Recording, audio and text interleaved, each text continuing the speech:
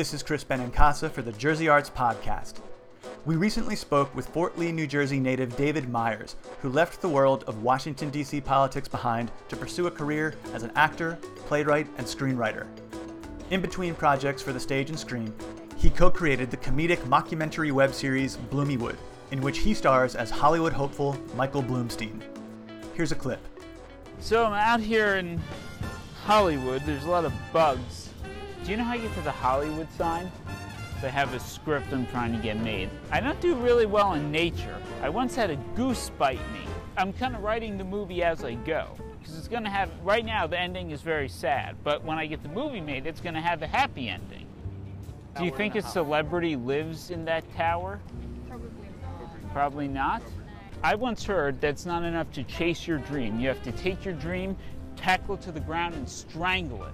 So that's what I'm trying to do. I'm very thirsty. Climb every mountain. Richard Rodgers said that, and Oscar Hammerstein. They were wise men. Would you like to produce my film? You can. Are you in the industry? Is the grocery list part of the script? Yes, actually. Eggs and mayonnaise are going to feature prominently. Success requires a lot of legwork, so I'm going to have calves the size of a mule. There's Quentin Tarantino coming to me to welcome me to Hollywood. Hey, Quentin, the script's right here. You're going to love it. So, David, how closely related is this character Michael Bloomstein to you? It's a character based on me, but not me. A lot of people ask me, is it really you? And it's me taken to an extreme, but a guy who gets off the plane from New York to Los Angeles. He has no connections or money. He has no idea how to do anything, and he literally goes out on the street, on Hollywood Boulevard, to the Hollywood sign, to the Warner Brothers lot, and tries to get people's advice and help in making a movie about his life called My Life a Saga. And he goes on his own little saga in his journey to experience what it's like to try and get a film made in Los Angeles. You are a working actor, and you're also a working playwright and screenwriter. When you're not writing Bloomywood, what kind of material are you writing? Well, I used to work in politics, so a lot of my writing is very political, and a lot of my plays tackle social issues, and then that's a bit of a contrast between Bloomywood, because I also love comedy, and I've written a lot of short plays that have been produced in New York around the country that are humorous, and as an actor, I do mostly comedy. So there's a bit of a dichotomy there, but I actually think Bloomywood does have some social commentary in it, which is the thing that makes it so funny. So I say social commentary is a big thing of what I do, and then on the humor side, just trying to find humor in the absurdities and the struggles of life. You worked in the White House right after graduating from Rutgers University. Could you talk a little bit about that? It was pretty incredible. So I worked at the end of the Bush administration, and then I stayed in Washington for a little bit after that. And it was just a really great experience. Without getting too much into current politics, the people I worked with just were really kind of the best and the brightest, and everyone there was just trying to make a positive impact and a positive difference. And I moved to the Senate afterwards, and that was not the case. And that's actually why I left politics. But my time at the White House was really fantastic. I always say you could offer all the success in film, TV, movies, and I would not trade that for the 3 years I worked at the White House. So it was really the thrill and honor of a lifetime. I'm sorry to use that phrase because it's very cliche, but it's also very true in this case. And what was your job there? So I worked in the staff secretary's office, which is a job that no one knows about. If you watch, I think it's Air Force One, the Harrison Ford movie, which is a fantastic movie. There you see it like very briefly, but it's basically the office that gives all the paperwork to the president and edits and reviews everything before it goes to the president. So it was really crazy. Part of the problem I had when I left the White House is I told people what I did there, and because of how young I was, I don't think anyone believed that it was true. And it's just an office that no one knows about, but that actually has so much influence just because everything is filtered through it. And then for the last 6 months I was there, I worked in the communications office. So, what made you shift gears and leave DC for Hollywood? So I made the transition. It actually all goes back to New Jersey because my mom used to take me to theater in New Jersey and New York when I was a kid. And I remember when I was like 5, she took me to Peter Pan, and I refused to leave after it was finished. And I told her I wanted to see it again. And she signed me up for classes here. I used to do shows all throughout Bergen County when I was growing up, so I always wanted to act. I actually went to school for that 1 year, but then I got really interested in politics because of 9/11. I remember walking home from my high school on 9/11 and seeing the smoke coming out of the towers. And that, as I think I did for so many people who grew up in this area at that time, that really changed my life. So I got really interested in politics, and then when I left politics, because I went to Congress, and it was kind of the beginning of the Trump era, where everything was Democrats versus Republican. No one felt like no one cared about the country, winning at all costs. I was like, I need to get out of here. And I came back and said, I'm going to try to act and write again. And I don't think anyone believed in me, including sometimes myself, but I figured life's short, so why not give it a shot? Could you give us an idea of what your life as a working actor is like and the kind of work you've been doing? One of my biggest things has been commercials. So I've done commercials with James Franco. I had one with Danny DeVito that got a ton of play. I've done a Fox sitcom. I'd just been cast on a BET show right before coronavirus, ironically enough.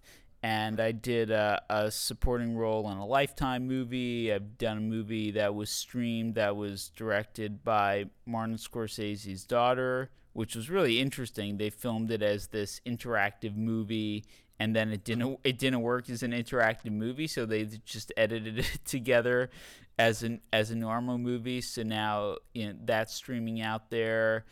And I've done a ton of web series. I started out in theater, so I used to do a lot of theater in New Jersey, professional theater in New Jersey, and then also a lot in Massachusetts on Cape Cod.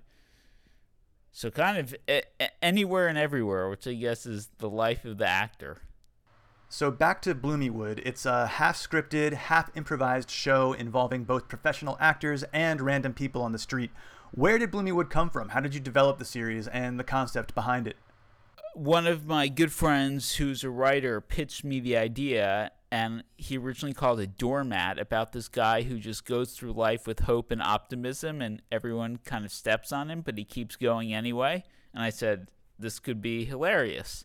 And he had a friend who's a DP and editor, and we said, well, let's just shoot one day and see what happens. So I came up with this idea of the character's name, Michael Bloomstein. I printed out this script called My Life is Saga, and I literally just went up on the street and started talking to people. And people started talking back, and we got some amazing footage, and we realized we definitely had a show here. So, like you said, it's a combination of half improv with real people and then half semi-scripted / improv with actors. So the situation with real people is we would just go to Hollywood Boulevard, we hiked to the Hollywood sign, we went to the Warner Brothers lot, and we just start interacting and talking to people. And it was probably the most fun thing I've ever done. And I was really surprised because I thought everyone would either be mean to me or not stop to talk to me. And almost everyone stopped to talk to me. I think what really attracts people to this character is the hope and optimism. I mean, we almost didn't put the show out just because it's such a difficult period in our country. And people had seen it. They said, no, this show is going to make people laugh and uplift people. And I'm glad we did put it out because people have been enjoying it for that reason. So it was a real joy to film it just because I was always optimistic and happy. And I think that's why all these people actually stopped and talked to me. We had people who'd said, no, I can't, I'm too busy. And I would call out to them and be like, but wait, can you please help? And I'd say 80% of them came back and took time out of their day to talk to me, even though, they saw us being filmed and, we got their consent. So it was really interesting. It was a very positive experience. And we hope that people just will give it a shot and join Michael Bloomstein on his crazy journey to succeed in Hollywood. Okay, and here's one more clip from Bloomywood. So I'm here to see a career coach. Things are going great, but I figure, everyone needs some help. Like Barry Bonds, he's a great baseball player, but how did he get to be a star? Coaching. So I figured this person might be able to help me. I hear she's really nice. Hi. Hi. Hi. No. I want to make a note, your handshake, for later. Okay. Was it not good, or? So you're the career coach? I am. How do I get people to read my script? Because no one will listen to me. You have to be assertive. Okay. If you don't assert yourself, someone is going to put you in a chokehold. I have been put in a chokehold. Yeah. And not for pleasure. Everyone in this town can help you get to where you're going. Everyone's connection away, right? Like Kevin Bacon is 6 connections away. Right. 6 degrees. If you assert yourself to 6 people, one of them is going to be Kevin Bacon. Well, let me tell you my rate, though, up front. It's $3.95 a week. Would you trade payment for being in the movie? No. Okay. Okay, so you have a script. I have a script. I want to play myself. I've been training for this part my whole life because I've been abused, I've been neglected, I felt very depressed. Yeah, just don't mention that, like how you're feeling. Don't tell anything bad about yourself, bad situations that have happened to you. You really want to bury that deep down. Would you be interested in reading the script, or? I'm going to need just a routing number and an account number. I mean this, I've been in this town since I was 17 years old. Have you been successful? Yes. You came to me. I did. Right? I saw your ad on Craigslist. You have the direction and the drive. I can see it coming out of you. It's coming out of you. You're also sweating a little bit. You will be successful and you will be famous.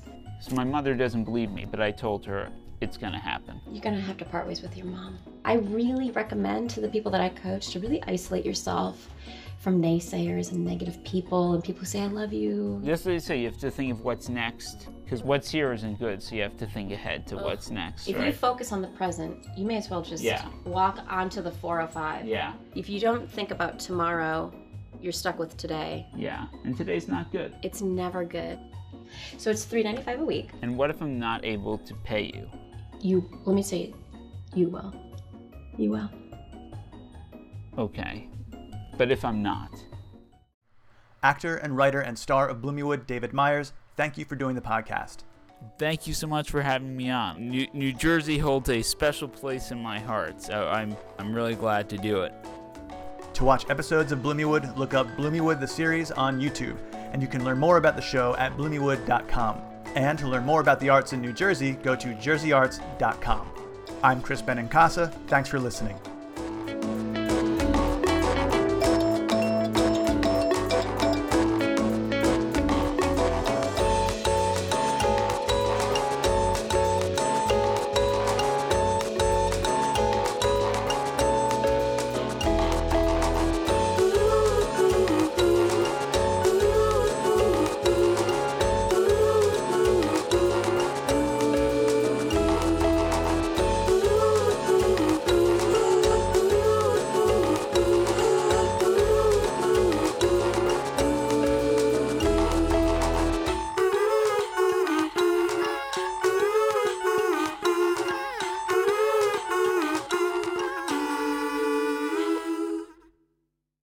The Jersey Arts Podcast is made possible by the New Jersey State Council on the Arts, supporting excellence and engagement in the arts since 1966.